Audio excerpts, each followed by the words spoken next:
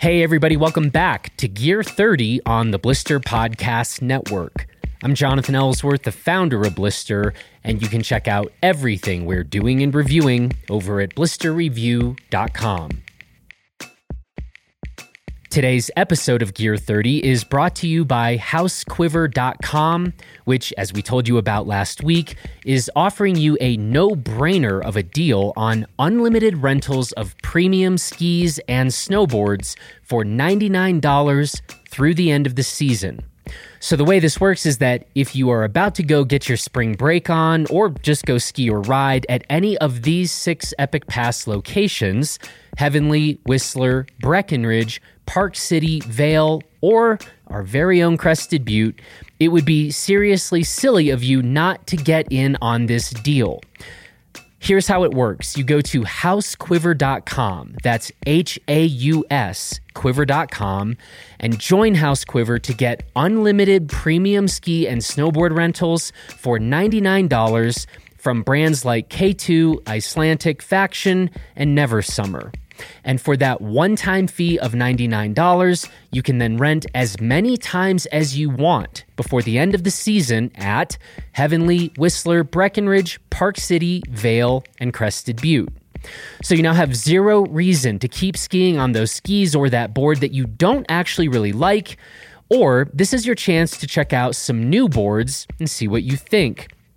It also means that you do not have to travel with your skis or your board, and that, again, as somebody who has to do this all the time, is truly priceless. So do yourself a favor, go check out housequiver.com, get on some cool new skis or boards for a screaming deal, and you can rent them right from the HouseQuiver mobile app, pre-book your gear, and skip the rental shop lines. So go to housequiver.com to download the app and get started. Okay, today on the podcast, we have back with us again, Matt Manzer, who is the Atomic Ski Boots product manager. And here in part 4 of our very deep dive on ski boots, our primary aim is to demystify the extremely complex, extremely expensive, and poorly understood category of ski boot liners. But to kick off this conversation, we're going to first brush up a little bit on plastics, and more specifically, we're going to talk about the not-so-straightforward category of quote-unquote Grilamid, and then from there, we're going to go a bit deeper into the topics of forward lean and ramp angles in ski boots, and then we're going to jump right down the rabbit hole on ski boot liners, discuss the different types of liners and the pros and cons of each of them. You're going to learn about the 30-second test and why Atomic views it as a critical factor when it comes to ski boot sales. Matt and I also talk about whether it's a fine thing or a dumb thing to shove some aftermarket liner into your nice high-performance shell. And then Matt is going to talk about a brand new liner from Atomic that incorporates what Atomic is calling Mimic technology. And in the process of talking about Mimic, we also talk about next year's Hawx Ultra 130S Alpine boot, which I've been skiing the last several days, and the also new for next year Hawx Prime Ultra Extended boot. And so for all of you slightly bigger-footed folks who always wanted to get into a Hawx Ultra Extended, you should pay really close attention to what Matt has to say about this boot and turn the volume on your speakers all the way up. And with that, let's get to the conversation that I recorded with Matt Manzer between 8 p.m. and midnight in Austria, where he's located. And so, yeah, credit to Matt for sounding so clear and coherent about all of this stuff when we were having this conversation basically at midnight his time. Strong work there, Matt. And again, I think you guys are all going to find this to be another really good one. Here we go. Well, Matt Manzer, it's you again. Here I am. Thanks for having me back.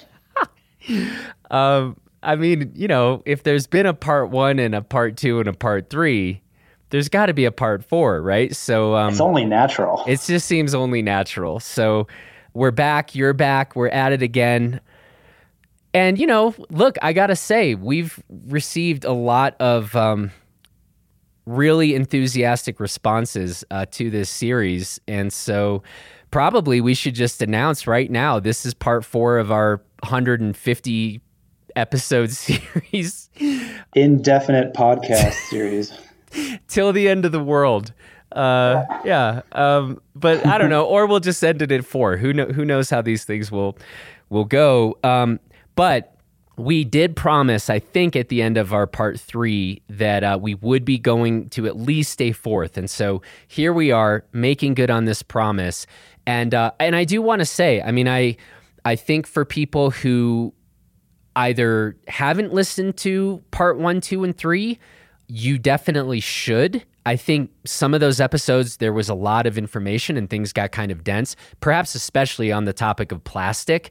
And I think I'm willing to say, like, those are kind of evergreen, like good, there's good material there, good refresher stuff for everybody to brush up on. So this is part 4, but don't forget about, part 1, 2, or 3. You're probably due for a re-listen if you haven't gotten there already. Yeah, you definitely want to catch the trilogy before the 4th part here. Exactly. So the way we're going to open is maybe we're going to start with a few more or less random questions. We'll bounce around a little bit. Then we're going to really get into liners. That's kind of where the heavy lifting will be today. But before we get there, it was funny. I recently had Tor Verdonk on the podcast, and we had a nice conversation with Tor. The funniest part is kind of been the rather feisty comment section that has developed from the Gear 30 podcast that I did with Tor. And so you guys can check some of that out. I don't really know what to say about it. It's mostly, I think it's kind of funny, but some things came up concerning Grilamid. And I wanted to, before we get to liner talk and the like, I figured I'd just have you come back to Grilamid. I know you saw those comments in response to our Gear 30 episode with Tor.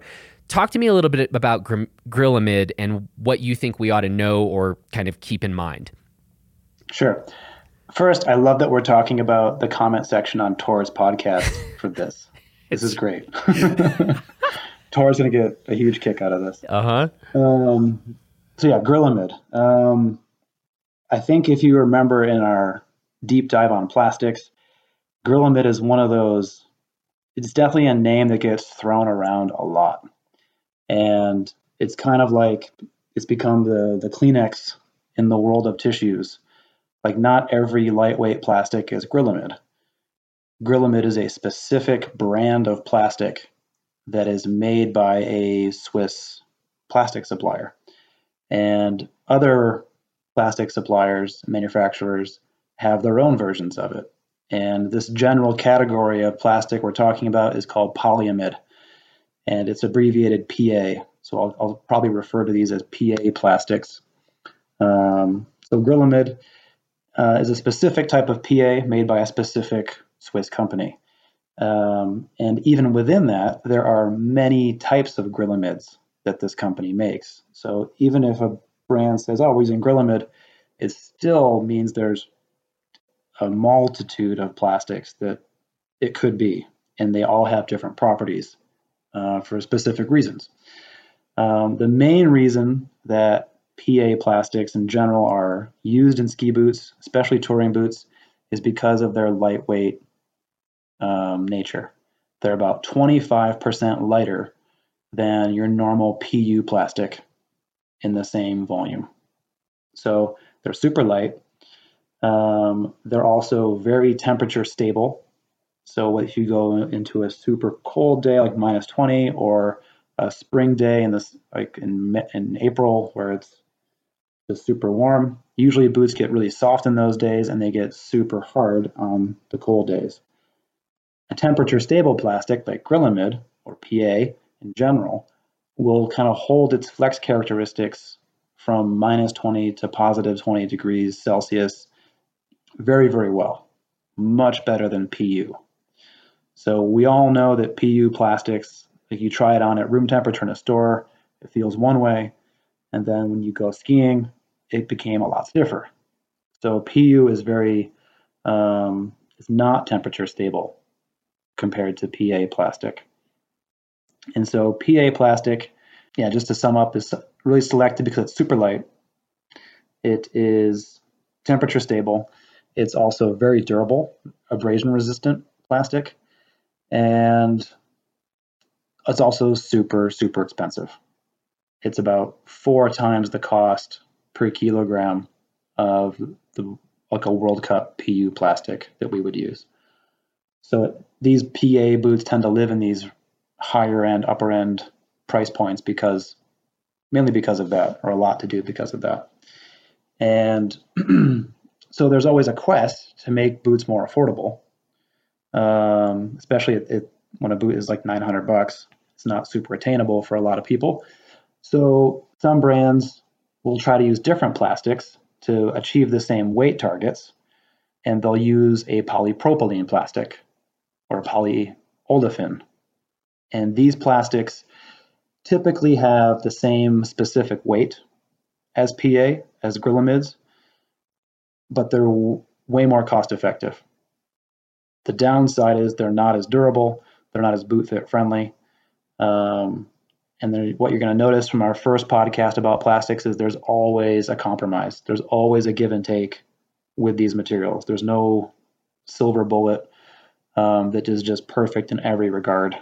There's always going to be some little hang up about it. Sometimes it's price, sometimes it's temperature stability, or it's boot fit friendly or unfriendly in nature.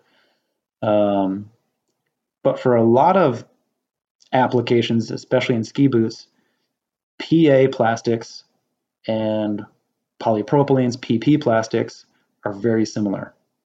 So a lot of brands kind of will use them alternatively or substitution-wise, depending on price point, depending on certain characteristics they want to have in the boot. And so would you clarify for us between Grilamid, PA, and PP, what is Atomic using or not using currently? We use both plastics, but we tend to use, or we really only use PP plastics in our kids' boots. We don't like that PP plastic isn't very boot fit friendly.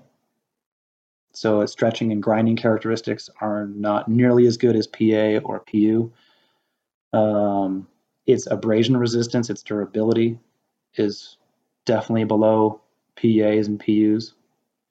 So that those boots tend to get beat up or chewed up a lot, especially in binding areas, for example. Or ski edges really do a number on PP boots. But it's similar to PA in that it is, lightweight, temperature stable, can be injected in thin wall thicknesses. So therefore, we could potentially use it the way some other brands do on a high-end boot.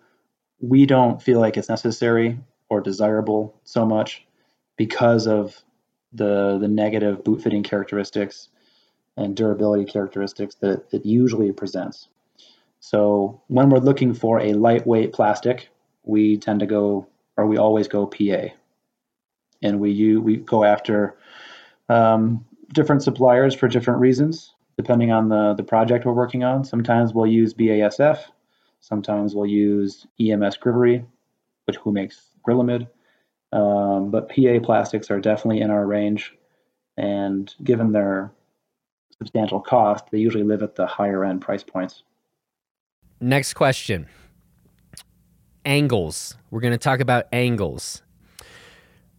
So we had someone write in and say, I would love to hear in episode 4 more about boot sole angles and internal boot board angles, how they are selected by the manufacturer, how they affect performance, and how these are altered to suit athletes' needs. He actually then said, very interesting stuff thus far. So I'm going to say that's a compliment to you, Matt.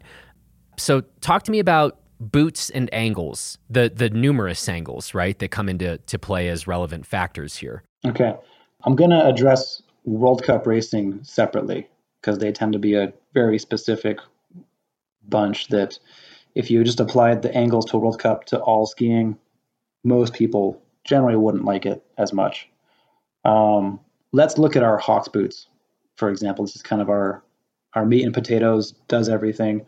We make fixed cuff boots with this geometry, as well as touring style boots like our extended series.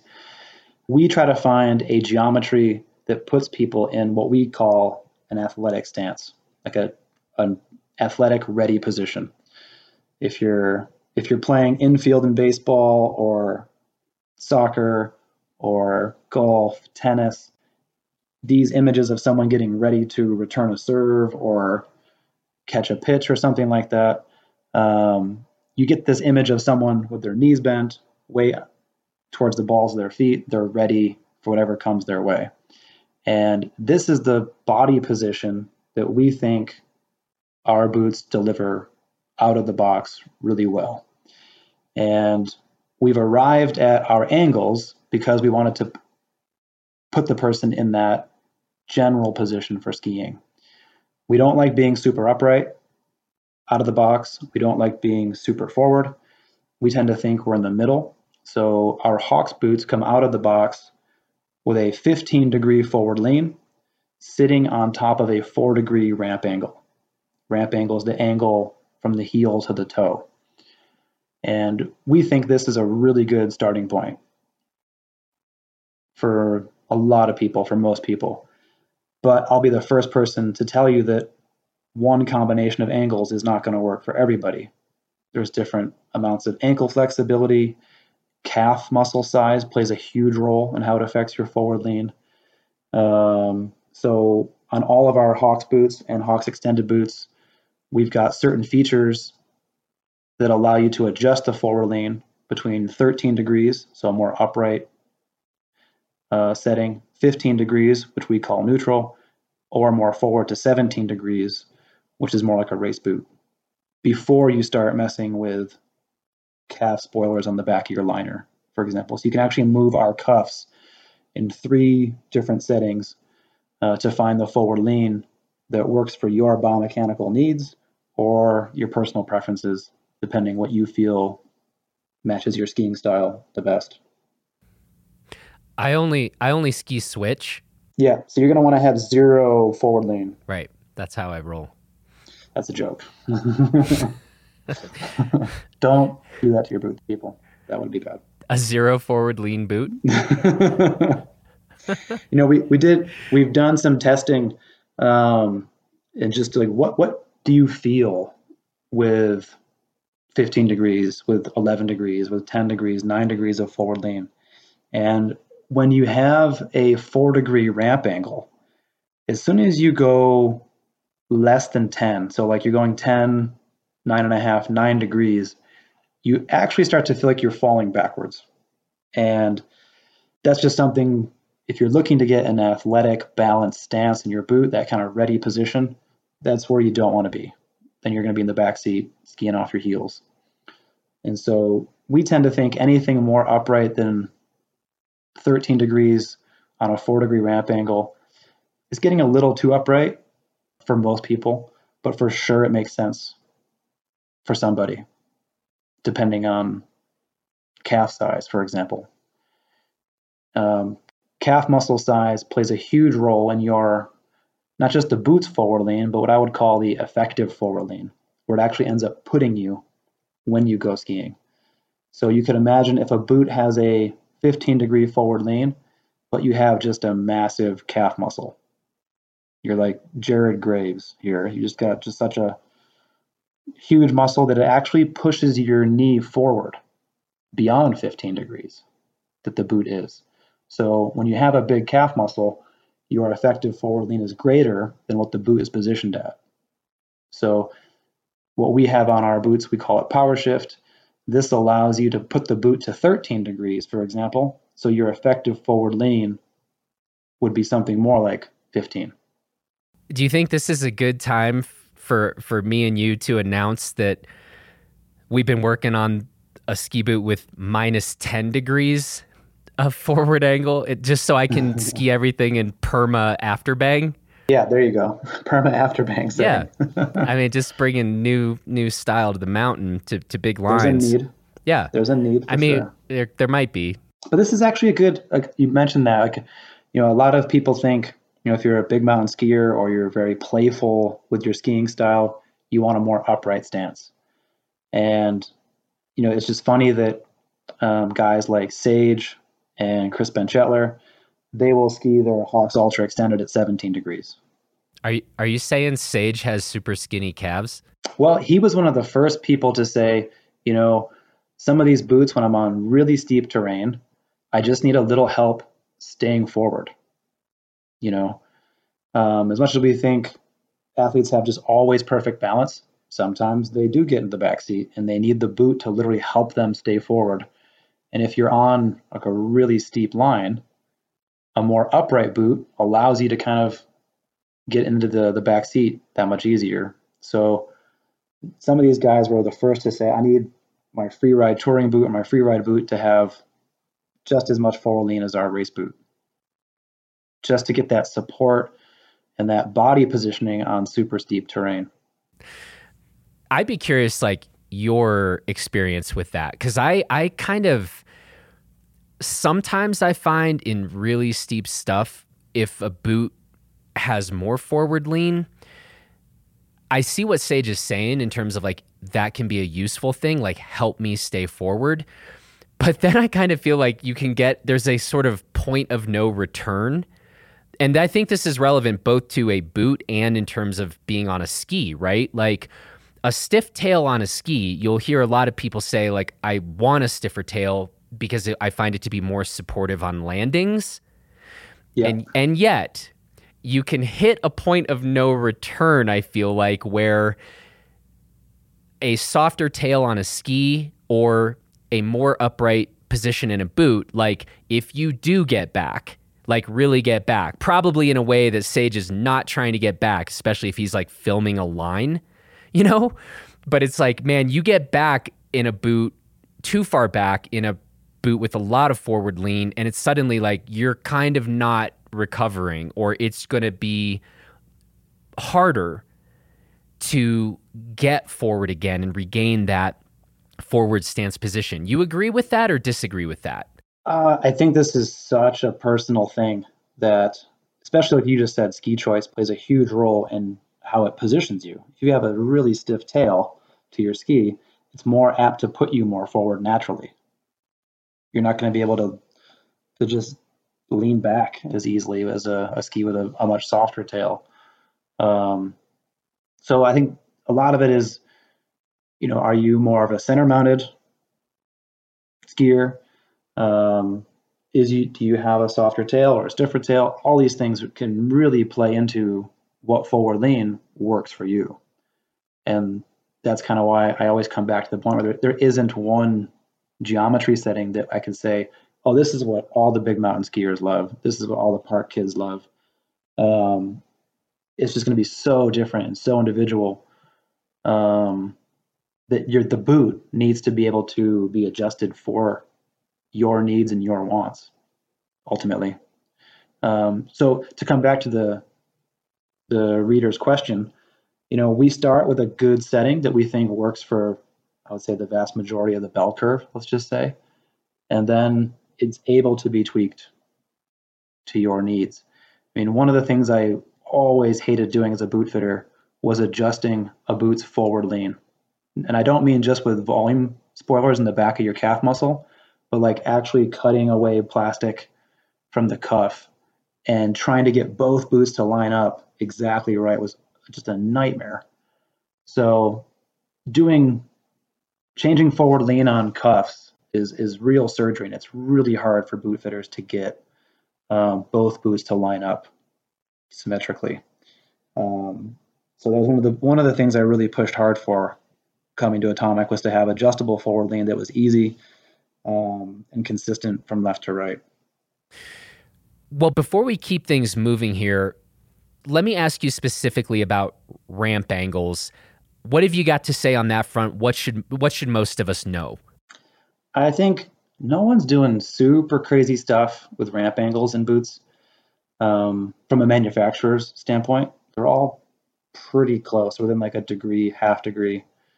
And this kind of also backs up to a point where it's also really hard to measure these angles, because there is no straight line up in forward lean, for example. There is no straight line on your boot board. There are contours that match the foot, that match just the geometry. So to find a forward lean angle, you can measure things 3 different ways, and it's really hard to say every boot manufacturer is measuring forward lean in the same way.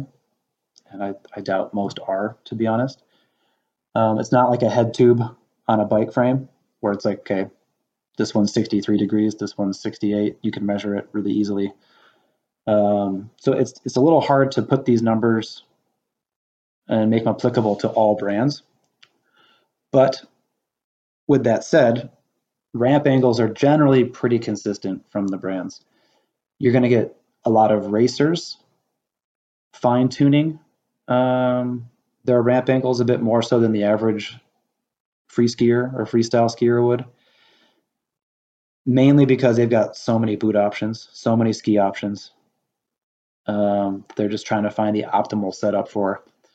And we had a couple athletes this past year with our Redster World Cup boot. This is such a burly, thick boot that in some conditions they were having a hard time getting more forward. And some of these racers have almost 20 degrees of forward lean to their boots. And what the guys, the boot techs were doing, were actually grinding off material from the bottom of the toe sole, so that it would actually steepen their ramp angle a little bit, put them more forward. Probably 10, 15 years ago, you were getting a lot of slalom athletes asking for like a gas pedal effect. They would actually lift the toes. So when they leaned forward, it really drove the tips into the snow to engage faster. You're going to see super wacky things when you start analyzing racers. And that's one of the things I've noticed. It's just don't get really hung up on what racers are doing. They're doing such weird stuff and it would work for a week and they hate it a week later. Like they're so finicky and fickle and superstitious about stuff that, I mean that in the most positive way, guys. Don't take that as a negative. Any of our racers are hearing me here. But it's true. One thing works perfectly well 1 week, 2 weeks later, it's garbage. And it's so hard to narrow down like what really works on the race side. The thing you really want to have from my point of view in racing is a great starting point that you can kind of alter as needed.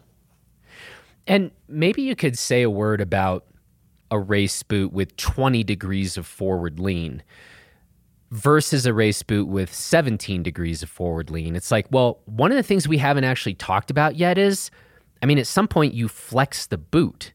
Mm-hmm.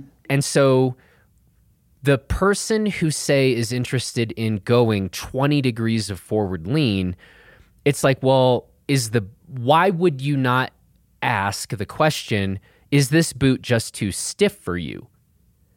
Right? Like, I presume you want to be racing and getting into the Flex-A boot a bit. And I don't know, I'm bracing myself for you to say this is just totally personal and subjective. Right? But like, in your experience, do the athletes you talk to want to get in a bit to that flex of the boot? Or do they want to be against a wall? Like a steep, 20 degrees of ramp angle, steep wall, and they don't want to actually flex the boot until they need a kind of bailout, right? To save them from going over the handlebars or something like that. Part of it's going to come back to a lot of personal preference. Mm-hmm. Damn you. I knew it. But I mean, this is also something I can't fathom. I'm not that good of a skier that really get to these guys understanding, like Marcel. Marcel would have in certain events his cuff positioned to 18 degrees, And he would have, we have cuff spoilers that actually mount into the cuff. And we have liner spoilers that Velcro onto the back of the liner. He would have his cuff to 18. He'd have the cuff spoilers mounted into the back of the cuff, and he'd have a 5-degree liner spoiler in there as well. And you can't tell me it didn't work. I cannot. Like, he just murdered everybody with these setups. And it's like, I can't begin to describe like how that would feel. I'm just not there as a skier. Like, I'm pretty okay, but I'm not. I won't even begin to make that comparison. But he's also such a strong dude with a low center of gravity that he would be in some absurdly stiff plastics and still say they were folding on him. They still flex the boot, which is the crazy thing. And they still come back and say, I need more support here, or the boot isn't giving me the support on this part of the turn, but it's giving me the perfect amount on this. Like, you are skiing for the enjoyment of skiing. Right. You know, you're looking to have those good feels. Yes, the good feels. The good feels. And people like Marcel and Michaela are just out to kick ass. They just are there to win. And the boot needs to feel the way they need it to feel, but ultimately it's just got to perform to their level. And that's kind of where I was trying to describe, like, I'm not a good enough skier to describe to you what they're feeling and why they need that. But the reality is they still flex the boot. You can, when you watch a slow-mo video of it, you can see them bending the ski, bending the boot. They're leaning it over. You can see them actually pronating through the turn. So it is moving for them somehow. Just not for me. Somehow. All right. So maybe to kind of wrap up this talk about forward lean and angles and the like, let's say there is somebody listening to this conversation and they're sitting there thinking, I can't honestly say that I know at all what these guys are talking about. Like, I just put on ski boots and skis and go skiing. And they're like, I'm not sure that I would notice the clear difference between this boot has too much forward lean for me or not enough. So to try to take this to a very practical and useful kind of 101 level, as a boot fitter and as a boot designer, what things would you suggest people think about and look for as they go out in their skiing groomers or they're skiing off piste? What could you say that would be useful to help people get that sense of maybe this boot has too much forward lean for me or not enough? I mean, first I just asked the seemingly simple question, are you having fun? You know, that's, if you're not racing and trying to beat the clock and you're not competing and you're just out enjoying skiing, are you enjoying skiing? Are you skiing pain-free? Like, is your boot comfortable? Do you feel balanced? Do you feel like it's a struggle to get the ski to do what you want it to do? You know, instead of blaming the ski, which maybe it is, but a lot of the times maybe your boot is just set up wrong for you. It's a very similar analogy to like suspension on a full suspension mountain bike. You know, it's the right bike for you. You bought the right thing. It's just not set up right. And that analogy has become really apparent to me the more I try to fiddle with all my dials on my downhill bike and mess it up and try to go back to square one again. But the first thing I would ask is, are things feeling okay? Like, are you comfortable? Because if a geometry is truly wrong for you, you'd feel it. Like, it would stress your Achilles. It would make your quads way too tired. It might even cause heel lift in your boots. There's a lot of things a boot fitter will do to assess your geometry needs in the boot.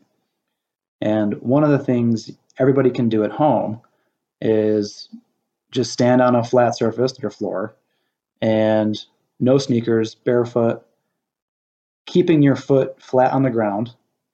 Try to bend your knee as far forward as you can. Like get your knee over your toes, past your toes, and see when your heel lifts up. If you can get your knee past your toes with the plane that your toes is at, you're pretty good in terms of your range of motion. If you can't get to your toes before your heel lifts up, you've got a very limited range of motion. And this is a red flag for setting up your boot. If you have a limited range of motion, you do not want your forward lean of the boot to be putting you ahead of where you can't go, like where your limit is. So for example, if you can only flex forward 15 degrees before your heel lifts up, it would be a major mistake to put your boot at 17 degrees. This will not only stress your Achilles, but you'll notice that as you go past your range of motion, your heel lifts. And if your heel is lifting while in a turn, like when you're flexing, then it's almost game over in terms of alignment and balance and control over your skiing. So if you're feeling those things, that would be a big red flag that something should be adjusted on your boot. And there is usually a fix that your local boot fitter can whip up for you. So first thing first, I always just say, don't mess with it if it ain't broken. If you're liking how your boot feels and you're just happy skiing, and this is where a lot of people make mistakes. They start, I'm going to start messing with my own cuff alignment or playing with forward lean. One guy tried to do sole canting on his own. It's just, if it ain't broke, don't fix it, because anybody who is struggling to have the right boot will tell you they would just wish to have it work. And so if it is working for you, let it go and go enjoy skiing. So I'm all about tweaking things, but at a certain point, you can almost start hurting your own setup with going too far. My biggest takeaway from all that is that I definitely think we should start a rock band named the Soul Cantors. Obviously, that's the conclusion you should come to. I can't decide if soul canting or soul cantors is better, but I think the Soul Cantors, it kind of has this like 1960s doo-wop vibe. Definitely spelled SOUL, but so it's like kind of a double entendre, but you'd really have to be in the know. Put that one on the back burner. Yeah, we'll see how that goes. It's not going to be a New Year's resolution, maybe like a new decade resolution. I'll have to learn to play an instrument or something, but yeah, we'll see. We'll see where this goes. The kazoo. That'll be a good one. Okay. All right. We have yet to talk about liners, but as we start to move in that direction, I actually want to talk to you about first the Atomic Hawx Ultra boot. I have been back in this boot and actually skied my last 3 days in the Hawx Ultra 130S. My first question is, has there always been an S after the 130, or is the S new? And if I don't know what it means or stands for. Yeah, it was added in the third year of the boot. So when the boot was white and orange, it was just called the Ultra 130. And we started to get requests that people didn't know where all the good features were when you started to go through our range on our boots.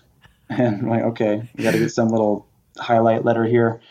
So S on all of our Hawx boots, that means you get power shift. The ability to adjust your forward lean and or flex independently from one another. Just kind of a thing we threw on there. Just so if dealers are looking at a price list or you're looking at things online, the S just has that feature that you can do that.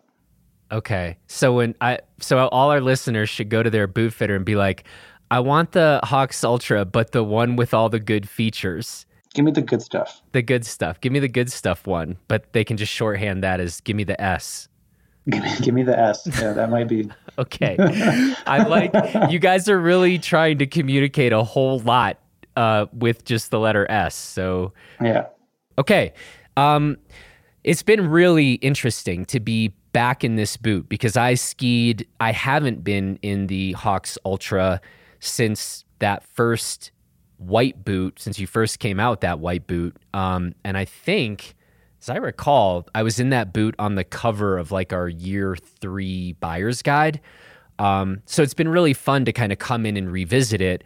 But I think you can pretty briefly walk through some of the, I think, rather subtle changes with the shell of that boot from the first gen Hawx, White Hawx that I skied several years ago to this new version of the boot. So maybe we move quickly through the shell stuff, but I think then this is my way to keep giving you that entrance to liners. I think that's where you're going to have more to say. So talk to me about the evolution of this Hawx Ultra boot. So over the years, we've done little mold updates to just improve its water tightness, solve some durability hiccups in the first year. Just try to make improvements wherever we could over the years, and we do this generally across all of our boots. Whenever we see something that could be better, we invest the money to go back into the molds, retool things here or there to make them just function to the next level. And so Hawx Ultra has had that over the last couple of years, as many of our boots do.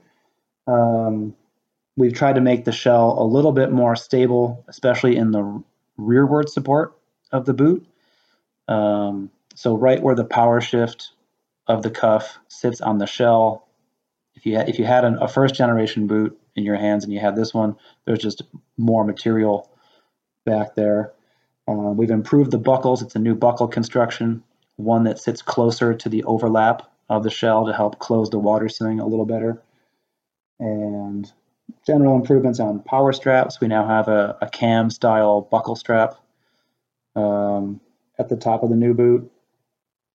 And especially, we'll get to it in a second, there's a new liner with Mimic technology that we'll spend some time on. Nothing's super huge in terms of how the boot really skis or feels in the foot. It's still the same foot shape that we've had. Cuff height, all that stuff is the same. Just minor little updates and tweaks to keep it at the forefront. By the way, I can attest to the rearward support of that boot.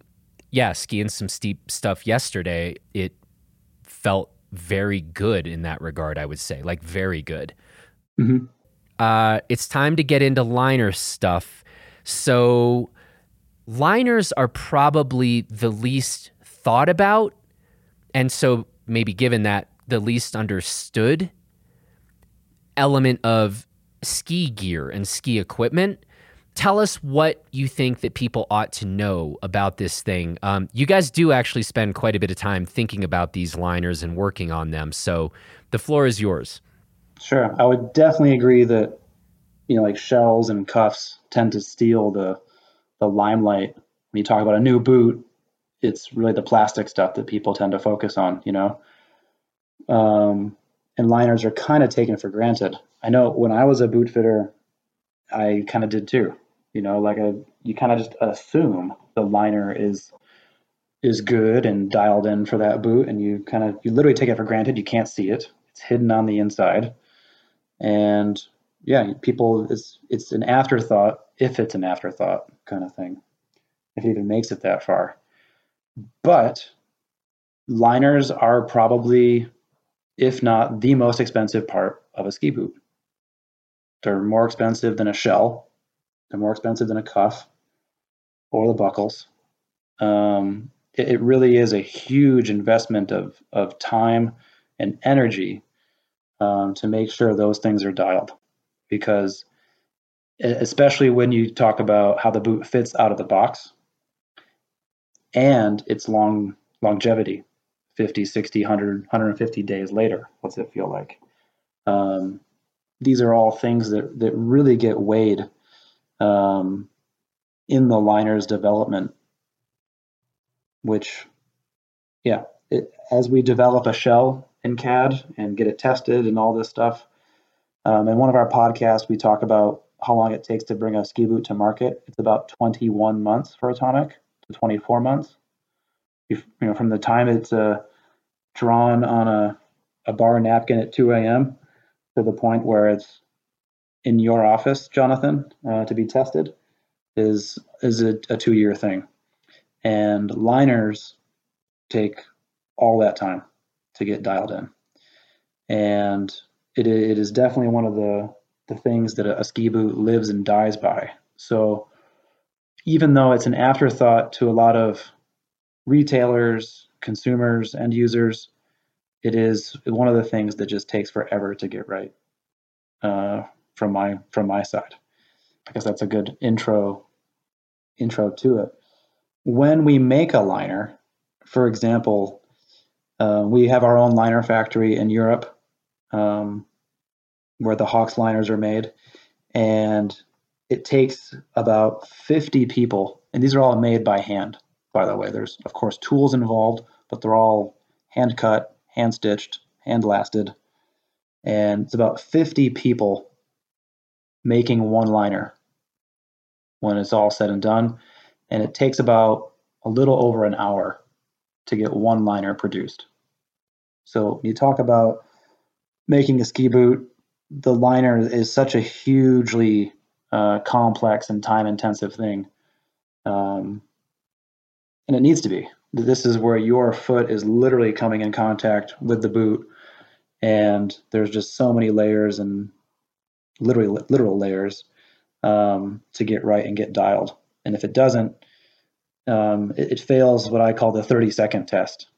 One of the things that we've set forward at Atomic is that when someone tries on our ski boots, we know they're trying on not just a pair of Atomics, they're trying on a Lang, a Rossi, a Salomon, a Head, a Technica, whatever, on the other foot. And the boot that feels worse goes back in the box. It takes about 30 seconds to a minute to make that decision. So we've got millions of euros of R&D to win that, what we call the first fit battle. And we want to make sure we win that first fit because there's no second chance. And then there comes the longevity aspect of the liners. And so there's always this balance of good, cushy first fit and long-term stability to foams. If you made a liner that would last, let's just say 500 days of skiing, not just calendar days, but days of use, the first fit of that liner is going to be really unpleasant for a lot of people. It's just going to feel like cement for the most part. So there's always this trying to find this balance of a good first fit that holds the foot and to make sure you use the right materials that just don't break down over time. And this is the thing that all brands kind of try to walk the line the right way. And it's really tricky. It just seems impossible, right? Like, and I think that, for some of us who have been skiing for a while and maybe ski a bunch of days and really think through these details, there's a certain sector, and I presume it's pretty small, who don't expect to stick their foot in and 30 seconds later feel like this high performance boot is just like a slipper on my foot. It's amazing. Like, thanks, Atomic. Right? And so I think some of us have been trained over the years to be like, all right, got to get a new boot going in. It's going to be a process. There's going to be some painful days on the mountain that we're going to go through to like really dial things in. And then I think I really can appreciate from a commercial point of view when you're talking about the 30-second rule and probably talking about the vast majority of skiers out there. Some of those folks understandably are like, screw that. I want this expensive product to feel good right away. So I really don't know what you guys are supposed to do. And mostly this makes me think that I've made better life choices by not creating ski boots. Yeah, you took the easy way out there. I took the easy way out, yeah.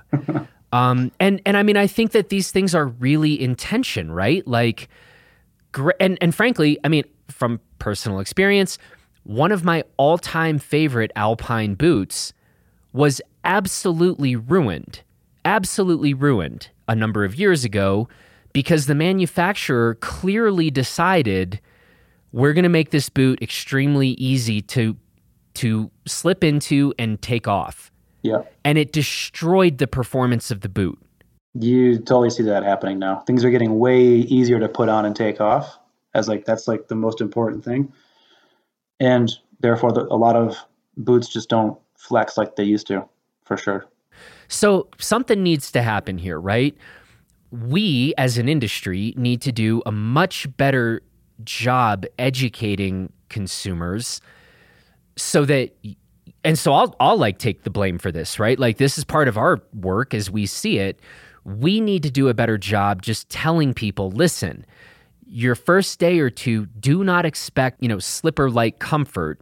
And then you guys can get back to making really good products that aren't compromised right out of the gate, right? Or we just have to say, apparently we're all just super soft nowadays and everybody just wants instant comfort and we'll take a performance hit.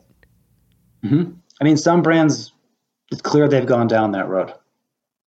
That they've definitely prioritized in-store fit over everything, including skiing performance. And we'd like to think and hope that we haven't done that.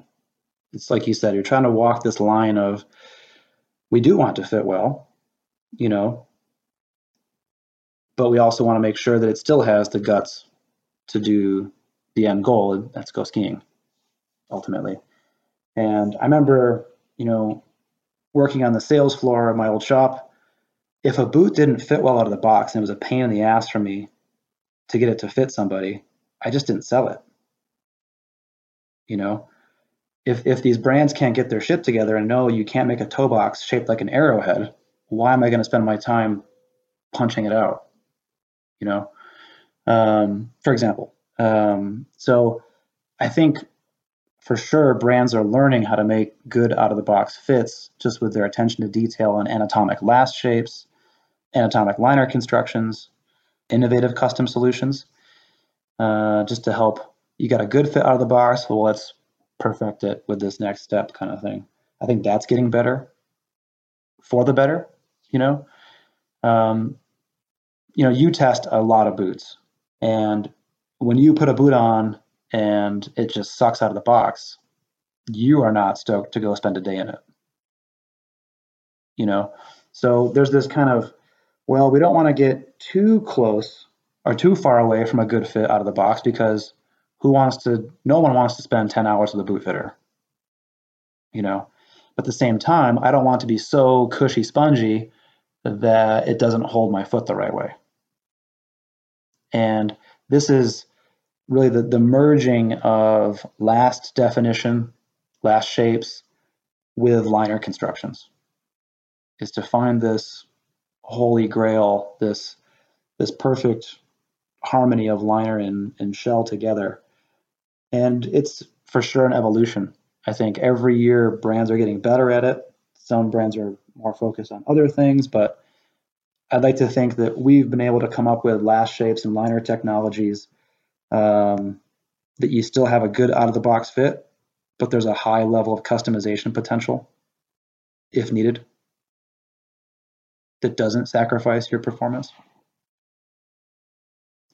That's my goal, at least, anyway. We'll let you guys be the judge of how close we come to the bullseye. What else should we know or think about with respect to kind of just liners in general before maybe we move to, the talk about the specific new liner in the Hawx Ultra? So it might be helpful to kind of just paint a kind of historical overview of liners in the last 15, 20 years. It won't take that long, but just so people can wrap their heads around how things have evolved and why we've done what we're going to talk about here tonight. Everybody knows about foam injection liners. You got essentially a blank liner with nothing inside of it. and a boot fitter will pump in liquid foam that turns into actual foam that goes around your foot exactly in the right way. This is kind of the epitome of customization, but it has zero first fit. Like there's no way you can try this boot on and say, oh yeah, I kind of want to go that way. You kind of just have to go in 100% faith with your boot fitter and go and do it. You've got some liners that are really great at first fit, and these modern liners, I'm going to generally call them 3D liners. They have this kind of pre-shaped ankle and heel area that gives a really good first fit. There's no more breaking in of the dense foams. It's kind of already pre-shaped, so you can slide into the heel pocket a little bit easier. So these liners really win the first fit battle, but they have a lesser degree of customization that we'll get into. And it's been really hard for brands to come up with a solution that marries a great first fit with a super high customization potential to the liner. In the past, there's been a give and take, whether it's a completely empty foam liner or an intuition liner that is just super dense and hard until you cook it and grunt through the fitting process, or you take a 3D liner that feels great out of the box, but you can't change the 3D shape that the boot has, for example. So to really marry these two concepts together has been the challenge of and the goal of a lot of brands in the last, let's say, 5-6 years. Let's back up and think about a foam injection liner. Have you ever had one done? No. Oh, really? I ski my stock liners, and then occasionally I revert back to my zip fits. But given that most people are going to ski these boots we review with stock liners, I'm a man of the people. Nice. I like that. Do you happen to have one of my boots in front of you? The honest answer to your question is no, I don't have one of your boots right in front of me. But given the magic of podcast editing, I got off the couch, went back to get the Ultra 130S that was on our boot dryer since I was skiing it yesterday. And now I can actually say, yes, I have an Ultra 130S in my hand, and I have pulled the liner from it and am now looking at it. Cool. The magic of podcasts. It's a magical medium. So let me circle back on the foam liner question. You haven't had a foam liner, but let me just lay the groundwork of that. So if other people haven't had one, they know what we're talking about. So this blank liner has no first fit, but it creates one of the most ideal custom fits that you can get. But there's a lot of things that can go wrong in the fitting process. The foam can unevenly fill the inside versus the outside of the foot. The foam can explode, make a gigantic mess in the shop. A lot of shops just stopped doing these in the last 15 years. They're like, it's not worth the hassle. And sometimes, even for our own race department, it takes 2 or 3 to get a good one that the racers like to use. So there's a high customization potential, but then also a really high failure rate or lack of success rate, let's just say, when doing a foam injection liner. And so one of the things that I've always liked about a foam injection liner is just that it's your foot shape. It really is following the contours of your foot and the shell super, super well. So about 5 years ago, let's just say, I really wanted to make a liner construction that gave all the benefits of a foam liner, but without the mess, without the risk of explosion. The time that it takes to do this is super long as well. There's just a lot of things that can go wrong with these foam liners. And I'm like, well, how can I get as close to that as possible? And we've been working with 3M for a long time with Thinsulate, like an insulation we put in our boots. And they said, well, we got this cool material called Scotch Cast. It's this hard material that when you get it wet in hot water, it becomes soft and pliable. But then when it dries, it takes the shape of whatever you just put it around. And of course, they use it for casts. And I was like, well, that doesn't really help me a whole lot on the ski boot side because we try to get the water out of our boots, not submerge them in hot water. And so it's been, that was about 5 years ago. And we've been really searching hard for materials that are heat reactive, like hot air, that can be molded, that can be shaped and cool and harden in whatever shape you want, like your foot, ankle, shin, you name it. And so about 2 years ago, about a year and a half to 2 years ago, we finally found a really cool material that allowed us to do this. And this new technology is what we call Mimic. And Mimic technology is going to be in our top end liner constructions. So what we call a platinum level liner in normal ultra, ultra extended, prime, and prime extended for next year. So a lot of our, especially our high performance end of the range, is going to go to this new liner technology that replaces what's traditionally been inside our normal 3D liner. So, Jonathan, you're holding a liner right now. You see that it has a defined like ankle shape to it. It looks very anatomic. Yep. This is what we refer to as a 3D liner. A lot of brands have this kind of ankle pre-shaped or a pre-shaped ankle and heel area to their liners. And this was designed to offer a really good first fit. The downside to even an atomic 3D liner is that this shape is set and the material inside is not moldable. Well, it is heat moldable, but the heat required to mold it would destroy the rest of the liner. So you can't really change its shape. When you heat mold an existing 3D liner, you do mold the foams that are on the inside. You've got really nice memory foams, really nice heat moldable EVA foams like you'd find on an Intuition liner. Those will mold and shape to you, but the 3D pre-shaped hard outer does not change. And what we have in the Mimic liners is a new material that we take the old material out, put this new material in, so the first fit is exactly the same. So there's no change to what we've had in stores last year to what we'll deliver next year in terms of first fit. But when you put this liner into our memory fit oven, you will soften the special material in the ankle area, in the entire plastic tongue, and the plastic calf of the boot.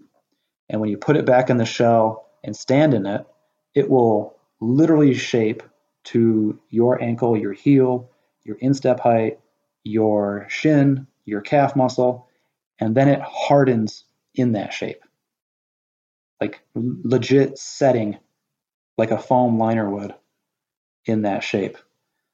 And one of the things that I used to really swear by before I joined Atomic were Intuition liners. I had them in a lot of my boots. I sold them as aftermarket upgrades to a typical ski boot, because when you heat these liners up, they do shape and mold, but they're just foam. There's no hardness, like legit hardness, the way this new Mimic technology is. And so, yes, an Intuition liner will shape and mold to your foot, but it still is a layered system of spongy foams. And what Mimic is special materials that when heated, fully shape, and then when they cool, fully harden to whatever it is that you need. And this is one of the next real like breakthroughs, I think, in liner technology, is to give that great first fit, that we're known for, but then to have a crazy high level of customization potential that can do whatever you want. So how do we talk about, I mean, it's a Surefoot is a foam injected liner, right? Mm-hmm. And Intuition is just a foam liner, but it's what? How do you say pre-injected? Like, how do you actually talk about these different categories? So because you've gone from the foam injected to what would be the proper name for, say, an Intuition, to then you're talking about Mimic, which is a 3D foam moldable. Help me just understand, right? Like the proper way to think about those. So a foam injected liner, you're going to have one type of foam in that liner. So it'll go thick where it needs to. Like if you've got a lot of space behind your heel, it fills that void. If you've got your ankle bone really close to the shell, it goes really thin around your ankle. So it's one type of foam that is expanding and filling all these voids and contracting where it needs to. So one type of PU foam typically. Intuition, if you were to cut an Intuition liner, you would see it looking like a cake. There's different layers of foams. There's soft foams next to skin, and they typically work progressively harder as you get closer to the shell. So like a layer cake, or if you're a geologist, in different striations and dirt and stuff. So what are we calling them? So Intuition would be like layered foam, like sandwich construction, like a ski. You've got one layer glued to another layer, glued to another layer, glued to another layer. But the industry calls those layered foam liners. I don't know what they would call them. That's funny. They just call it an Intuition liner. Yeah. So Intuition is the Kleenex. It's the Grillamid of liners. That's hilarious. But we don't actually have the word tissue yet. We could invent this. Yeah, exactly. It really is like a layered foam liner. Like you've just got 6 or 7 layers that are glued together, one on top of the other. And I say we call them Intuition because I'm North American, but Intuition isn't really that popular in Europe. They don't really know about it. Other companies like Palu will kind of take the reins in Europe, or CDOS. They have these kind of, in general, they'd call it an EVA liner because all the foams are different types of EVA foams that are layered and glued one on top of another. So that we would call it an EVA liner, to be honest, because it's just pure EVA. Like there's no plastic tongue, there's no leather, there's no microfiber, there's no whatever. It's just pure EVA layered, glued together, and stitched. And then we're talking about a third class of liner, 3D liners, right? Yeah. Mm-hmm. That seems pretty clear, the kind of pre-shaped. You've got your traditional alpine liner, you can call it that. You take any traditional 4-buckle boot, rip the liner out of it, you're going to have a liner that has this outer material. You usually have a PVC or a microfiber or a Lycra. It's like what's touching the shell. There's an outer layer. And if you wanted to, you could take an X-Acto knife and just cut all the stitching away, and you could just dissect this liner. And as you get inside, you're going to see different foams that are glued and layered together. You're going to see lining materials next to skin of various fabrics, all designed to do different jobs of aiding step in. They slide in super easy, but they also hold the foot once you're in there. So you're going to see this kind of just really complex array of bits and pieces in a normal alpine liner. And what Mimic is, to answer your question, is we take our 3D liner construction that we've had for a few years now, and we're taking out the one material that we used to use that gave that ankle shape. We found a really cool new special material to substitute for that delivers the characteristics of complete moldability. not just on a foam level. So we're still molding the foams that are next to skin, but we're also molding this new hard material that lives more towards the outside of the liner, exactly to the shape of your foot and to the shape of the shell. Whether it's the out of the box shell shape or if you've done navicular punches or ankle punches, it totally follows those contours and hardens in place. So you guys are calling this Mimic. Could we give this sort of a name if we're trying to get clear on different categories or types of liners? It would be something like what? Like 3D paired with Magic is probably the best. Oh my God. I haven't really thought about it, to be honest. Your marketing person should just write you a check for that. Be like, that was amazing.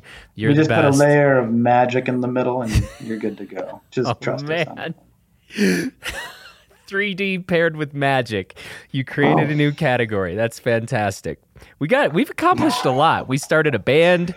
And if only people knew what we were talking about for the first hour and 15 minutes before we hit the record button. I know. Yeah. There's that too. Well, they'll learn about that soon enough. That's pretty interesting. All right. But to really answer your question, it would probably be a 3D liner still, because when you look at it, it looks just like one of our liners from last year, to be honest. It doesn't look from the outside that much different. But it's inside where it's all happening, just like almost every ski we review. These are all flat skis. They look from the outside really similar, but the magic is all on the inside with how they feel, how they ski, all that stuff. And liners are really like that. Sure, we could try to bring some kind of, I don't want to call it smoke and mirrors, but some kind of visibility to it somehow in the future. Nah, don't do that. But like my main concern was just make it work. It's been 5 years now, and honestly, we're at a point where it does work and it works super well, and I couldn't be more stoked on how it turned out.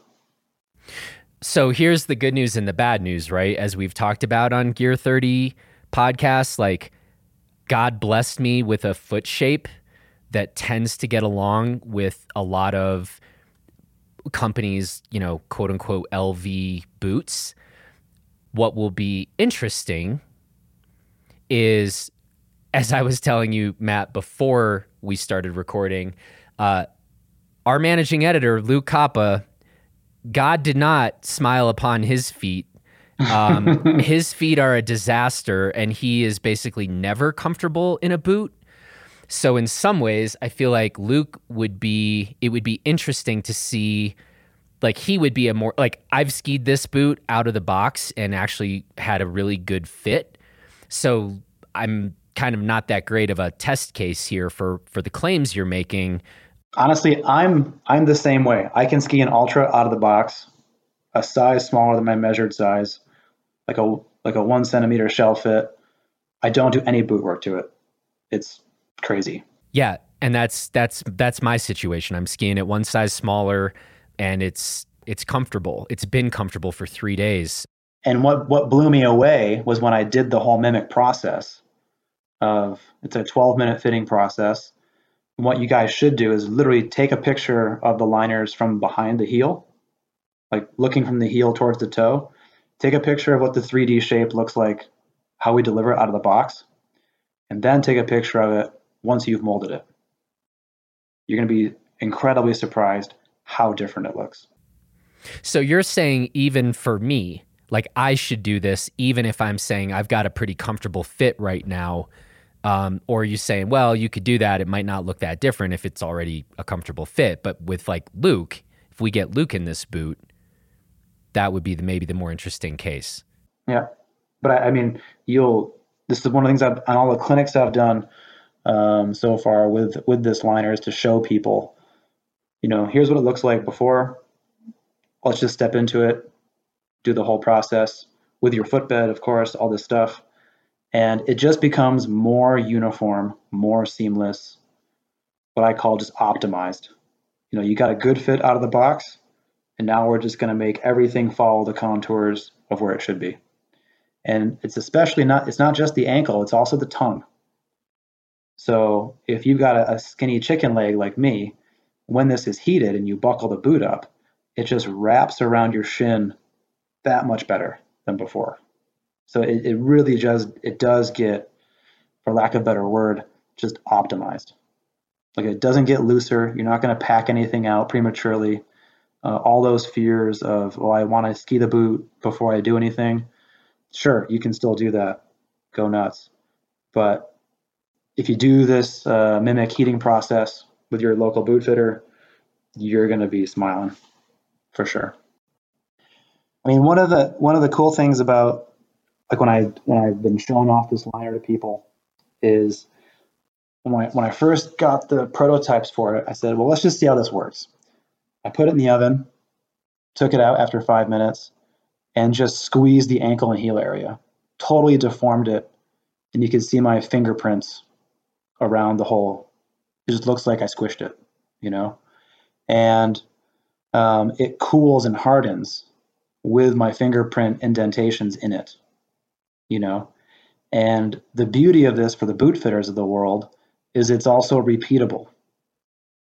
So I've taken these squished liners, put them back in the oven, heated them back up for 5 minutes, put it back on, and you can't tell that I did that to it. It just takes the shape of whatever it does again.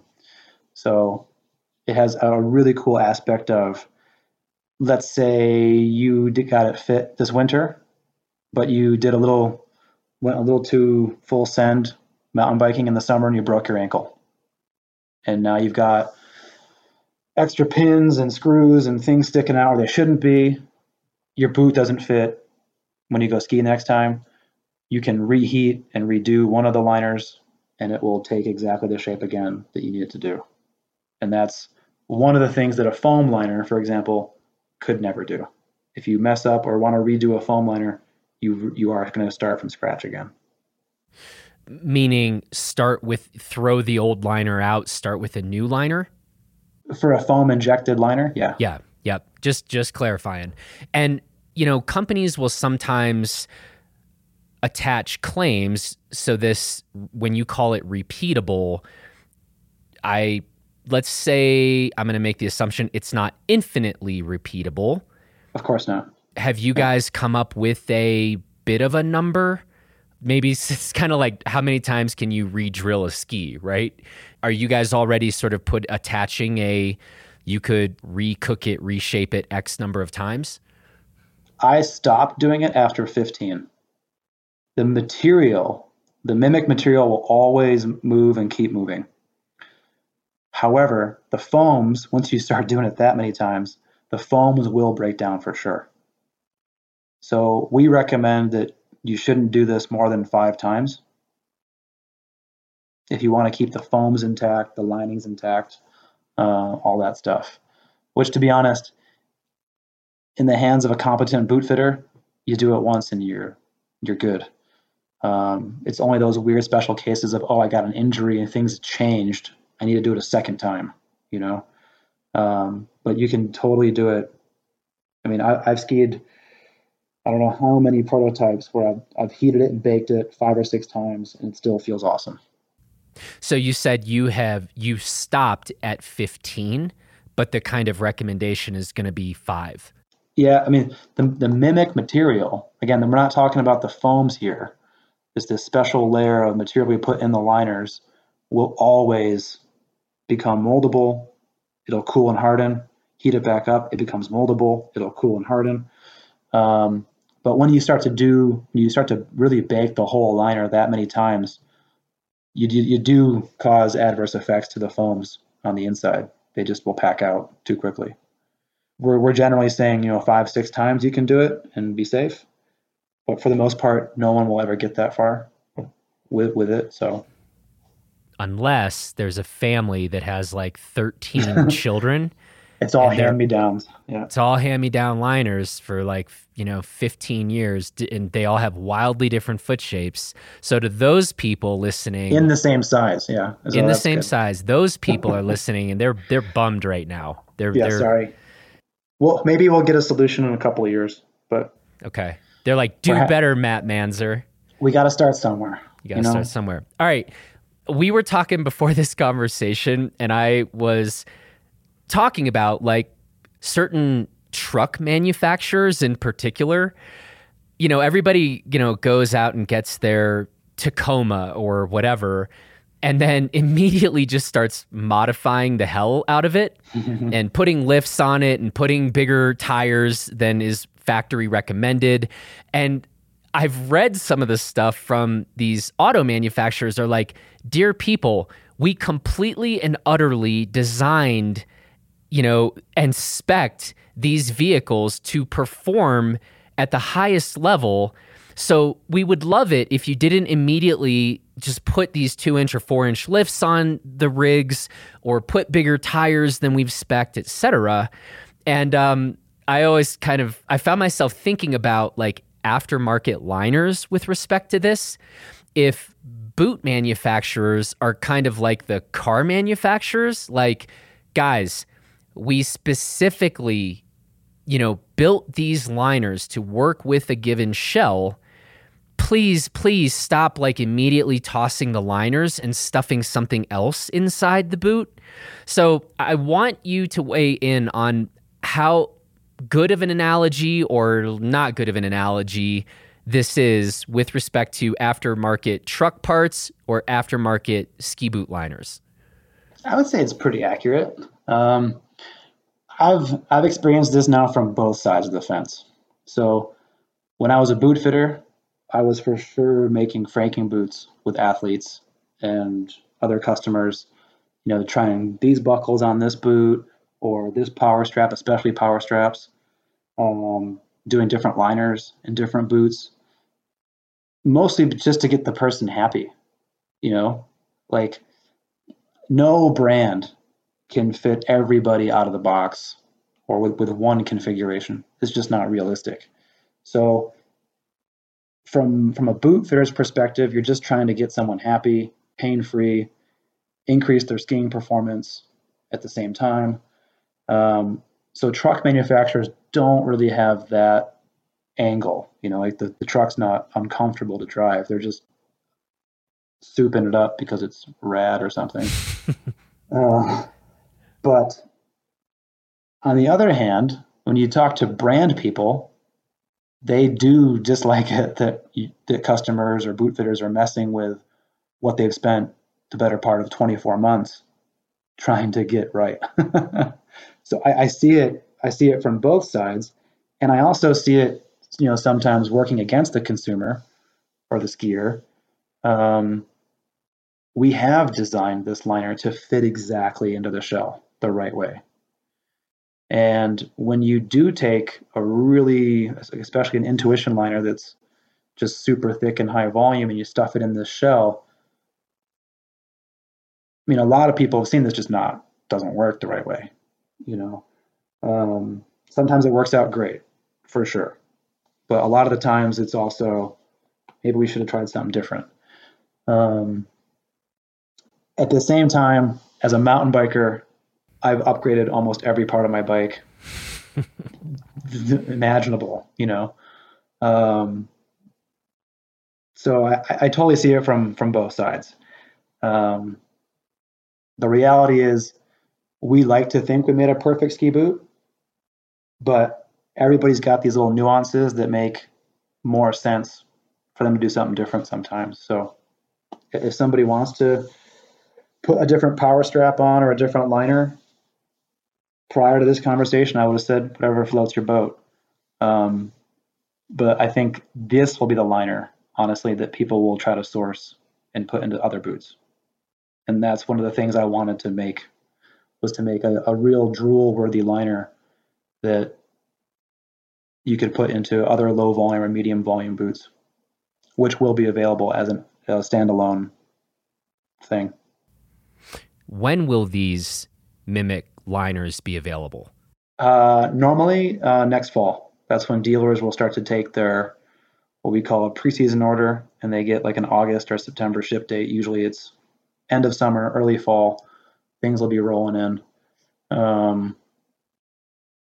I don't know what the numbers look like in the US for that, but they'll be ready for both, like I said, Ultra, Ultra Extended, Prime, and Prime Extended.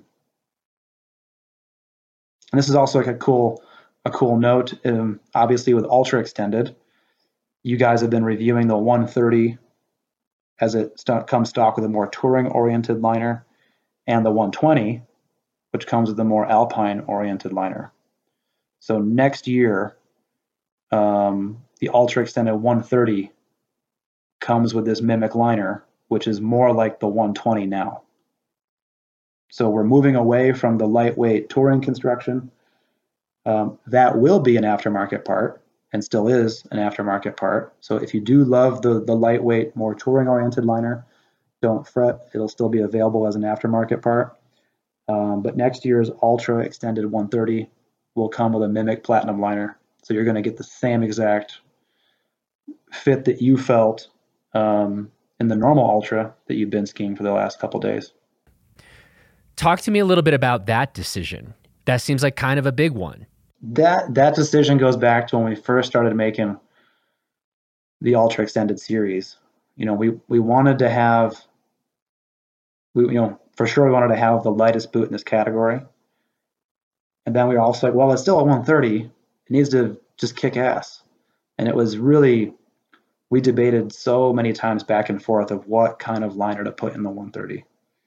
And eventually we just got so much feedback that people were like, I wish I could just get the 120 liner. So we started making that as an aftermarket part. So someone, if they did buy a 130, they could buy the 120 liner. And just too many people were messaging me on whatever social media channel and say, I wish I could get the 130 with the 120 liner. So the boot gets a little bit heavier for next year. It's still one of the lightest boots in its class. I think it's still like 1,500 and something grams. But it's going to fit, ski, and behave just like a normal Ultra 130. But with a flex zone, so it still moves for touring. You guys have this whole new boot that we should talk about. Probably a cool idea. Probably good for us to talk about that. Why don't you talk about that now? Sure. So I think most of your audience is well familiar with the Hawx Ultra Extended. This is our low volume 98 millimeter lasted, essentially a Hawx Ultra with a walk mode. It has like the best of our backland features mixed with the best of a normal Ultra. But it's only a narrow, low volume fit. And what we've launched for next year, so coming in the fall of 2020, is the Hawx Prime Extended. Prime is our medium fit, 100 millimeter option. The Prime Extended has 1-to-1 the same exact fit as Hawx Prime, normal, so without the walk mode. Same exact geometry, same 3 forward lean settings of 13, 15, or 17 degrees, but with all the features that the extended boots are known to have. So if you're in that medium foot shape or a wider foot shape and you want to expand the boot out to fit your foot, this is definitely going to be of interest to you guys. So we have, I sent you the 130 model, and this is a full Grillamid boot. So Grillamid lower shell, Grillamid cuff, so a lightweight shell construction. But you'll notice that we've really beefed up what we call the ProLite construction to the shell. And it's really apparent when you hold the Ultra, that red Ultra next to it, the reinforcement that's around the hinge area that extends down to the bottom of the shell is much thicker, much more pronounced. And this is to help fight against the shell bellowing and increase shell stability, especially when skiing through like choppy mank. This boot's going to be much more stable, much stronger than other lightweight boots that we're always making the next generation kind of better, faster, more kind of thing. So this has all of our learnings from making lightweight boots, ski better, ski more damp, ski more powerfully through uneven, less perfect conditions, but still retain still a lightweight characteristic. I think this boot is 1,670 grams with a heavy liner, quote unquote. It has a traditional alpine mimic construction to it. It's got a heavy power strap, but it does have our lightweight touring buckles, grip walk sole, tech inserts, all the good stuff that an extended boot should have. When you were just talking about the thicker plastic, how exactly would you talk about that? Yeah, so especially if you look at the medial face, like the inside edge kind of thing of this boot, you're going to see extra plastic, extra reinforcement from the ankle area, like essentially down through the navicular, down to the first metatarsal, to really strengthen and support the lower shell. And the reason you guys do that is now that you have a higher volume clog or lower, it's like the more you increase that volume, the more bellowing a boot is going to naturally get. So you're going to come in and reinforce. You can think of like a PVC pipe, You've got one with a 2-inch diameter and then one with a 6-inch diameter. If both have the same wall thickness, the 6-inch pipes, you can squeeze it with your hand, So a medium fit shell is kind of like that bigger pipe. It's higher volume. It's going to be easier to compress. So its wall thickness has to be thicker to reach the same stability or better than its smaller counterpart. Yeah, for all those people who aren't, blessed with my perfect feet, this just should be some pretty good news for those unfortunate souls. Exactly. And if you're curious, if you're like, oh, how's it going to fit? You could literally walk into any Atomic dealer right now, try on a Hawx Prime 130, and that's how it's going to fit. Like it's 1-to-1 the same. So it's one of the things we really wanted to be super critical and careful about is if we're going to throw the Prime name on it, it should fit like a Prime. And that's also kind of why we went back to the drawing board on the Ultra Extended liner. It's just got to fit like an Ultra at the end of the day. So those boots will fit 1-to-1 the same. Ultra to Ultra Extended and Prime to Prime Extended. In terms of sales, if we think of not thinking about the touring boots at all, but just the Ultra versus the Prime Alpine boots, dedicated Alpine boots, what are those ratios like in terms of sales? The low volume Ultra versus the medium volume Prime. Way more Primes? Way more. Triple. Okay. Yeah. And we sell generally, it's kind of hard to put these numbers into with absolute certainty. But we're very confident that we have the best selling 98 millimeter boot with Ultra. We know other numbers from our other competitors, and we know we're, if not the number one selling narrow fit, and we sell triple the amount of Primes. Interesting. Is there anything we missed? I mean, it's been, I don't know, four episodes. Well, not counting, I think one episode, like our initial one ever.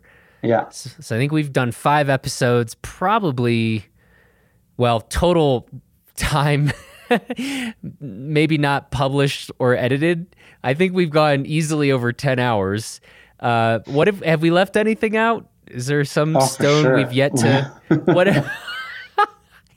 where do we got to go to next? I think you could always talk more about boots. Boots. Yeah. Okay. You get me going, it's hard to shut me up. So okay. Maybe we'll just see if we can keep putting out more episodes, and then until we get the point where I receive like 100 emails from people being like, please, for the love of God, stop. Just no more boots. Just no more boots. All right. Well, we'll see. We'll see how this all unfolds. But Matt, once again, this has been really informative. It's also been fun. And I think we've managed to shine a nice light on this whole little world of ski boots and ski boot tech. So as always, I appreciate your time and your willingness to share. No, it's my pleasure, Jonathan. Thanks for having me on. And I look forward to the next whatever conversation we can manage on boots. All right. Well, hey, man, I'll let you get going, and I will talk to you soon, I'm sure. Sounds good. Cheers. That's it for this edition of Gear 30. Now, don't forget to go check out housequiver.com. That's HAUS quiver.com. And if you are grateful for all of the boot knowledge that we've been dropping on Gear 30 recently, then we would very much appreciate it if you would take just like 30 seconds to leave us a 5-star rating in iTunes. And thanks once again to Matt Manzer for the conversation. Thanks to Luke Alley for producing this episode. And thanks to you for listening. And now, please go out, have fun, have a great time on the mountain, be safe out there, and we will talk to you again next week.